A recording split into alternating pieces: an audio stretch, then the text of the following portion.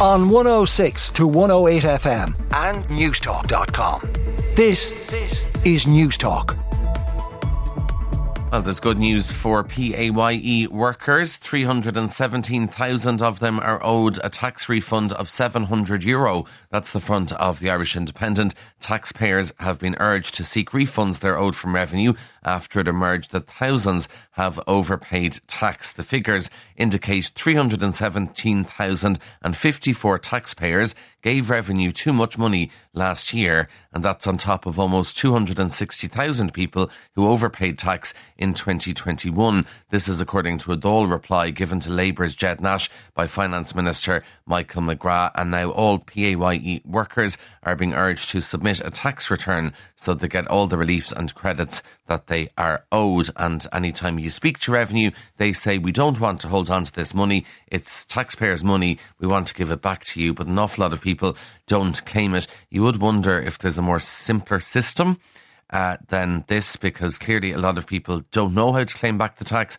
or just don't bother. And we're left with 500,000 workers in the last 2 years owed a lot of money back in tax. So something for you to consider. The Irish Independent has some tips and advice on how you can claim back the tax, but that's their main story on the front page. The Irish Examiner has more from that Pobal report into disadvantage in Ireland.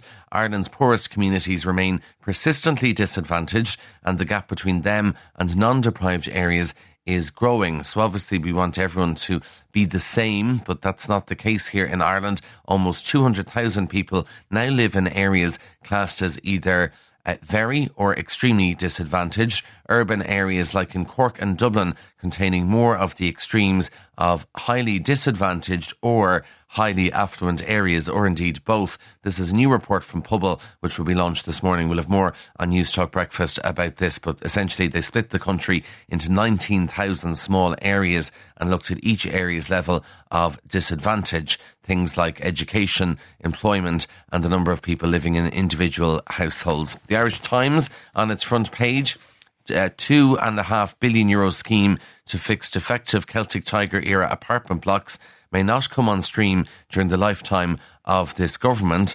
Time is slipping here, and the timeline for new laws is slipping until the middle of next year at least. Minister Darragh O'Brien has indicated in March that he wanted the legislation to pass this year, but that has now been pushed back to next year, the first half of next year, and then later in 2024. And campaigners say that the coalition is in a race against time to get this done before the next general election. So if you're in a defective apartment block, there's bad news there because the remediation scheme has been delayed.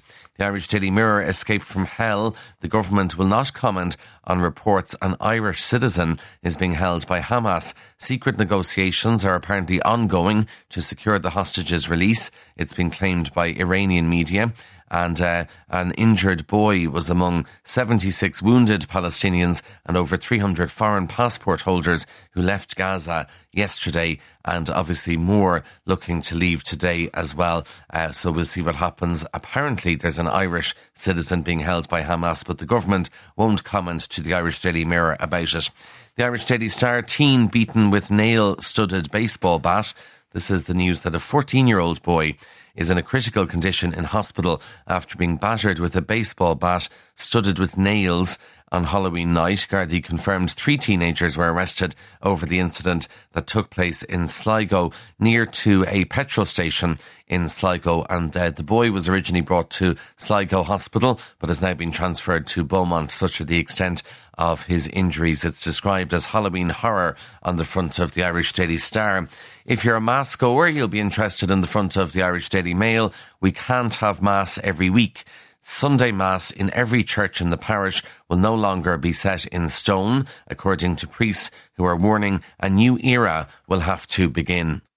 The stark warning comes as the Catholic Church struggles to tackle declining vocations and falling numbers at Mass, and obviously this increase in the amount of priests who are retiring as well. And the Bishop of Kilmore, Martin Hayes, saying this reality means, sadly, we cannot continue with the existing number of weekend Masses in our parishes, so it won't be possible to have Mass in every church every weekend. So they'll have to reduce the number of masses, or they might live stream as well. Now, nothing to do with COVID, but because they can't have a priest everywhere, they might start live streaming Mass again. And of course, for some people, they listen to Mass on the radio as well in their local parish.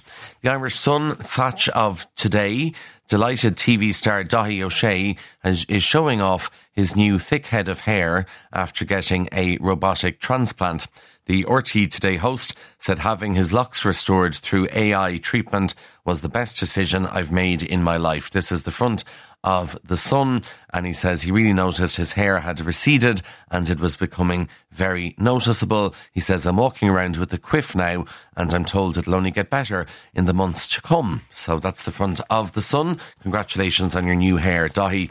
Now, inside the papers, the Irish Independent, there's actually loads of medical stories in the papers today. So the Irish Independent tells us that the sperm count of men who use their mobile phones regularly is a fifth lower than in infrequent users. I remember this was talked about years ago. You know, if you had a mobile phone, that it might reduce your sperm count. Kind of thought that had gone away, the talk about that. But Swiss scientists recruited over 2,800 people between 2005 and 2018 and asked them to monitor their mobile phone use. And what they found is that the sperm count in men that use their phone more than 20 times a day was 44.5 million per million litre, 21% lower than men who use their phones just once a week or less. Now, there's very few men out there who use their phone once a week or less. And they also say that it makes no difference on where men carry their phones. So when mobile phones first came out, men were being warned not to put them in their trouser pockets. But actually that has no impact, according to this survey, or study, I should say, in the Irish Independent. Now, the other bit of medical news is that people who regularly put salt on top of their dinner are 39% more likely to develop type 2 diabetes. This is new research published in The Telegraph. Experts from New Orleans University analysed 400,000 people over 12 years, looked at their salt intake and development of diabetes, and 13,000 of the adults developed type 2 diabetes. They were looking at the amount of salt that was added to meals, and they found those who always added table salt to their food had a 39% higher risk of developing type 2 diabetes. There's another medical story as well about heart attacks in the Mail, done by Irish researchers at Maynooth University, and it shows that you should be grateful, not just because it's good for your mental health or because it's nice, but also it could avoid you having a heart attack. Being grateful for people and things in your life could reduce your risk of having a heart attack. More than 900 people were asked how much they agree with the statement, I have so much in life to be thankful for. They were also questioned on how strongly they felt grateful to a wide variety of people, and they found from Maynooth that those who expressed the most gratitude were less likely to have a heart attack in the next 4 to 9 years. Also, you should write short lists of things you're grateful for. Some people do that before bed every night. They write 5 things down that they were grateful for today. So good for you, and could avoid the risk of a heart attack. Finally, all the papers are covering all of the Christmas ads that are out already. Just amazing. 1st of November. I mean, here in Ireland, it used to be around either the 1st of December, the 8th of December, maybe even the toy show end of November. Now, 1st of November, all the ads are out. The Sun tells us the Mirror tells us there are 53 days to go, but every one of them is going to be filled with Christmas TV ads, because we have Argos, Asda, Marks & Spencer, Very and Waitrose are the first to reveal their festive ads. I saw the Marks & Spencer one yesterday. The big one, of course, we're waiting for is the John Lewis ad, which will be coming shortly. Graham Norton, by the way, is in the Waitrose ad. I see Lindsay Lohan is in the ad for, I think it's Target or Walmart as well. So all of these companies paying celebrities an awful lot of money to do their Christmas ads for them. Anyway, those are the stories making the headlines in the papers. On 106 to 108 FM and newstalk.com. This is Newstalk.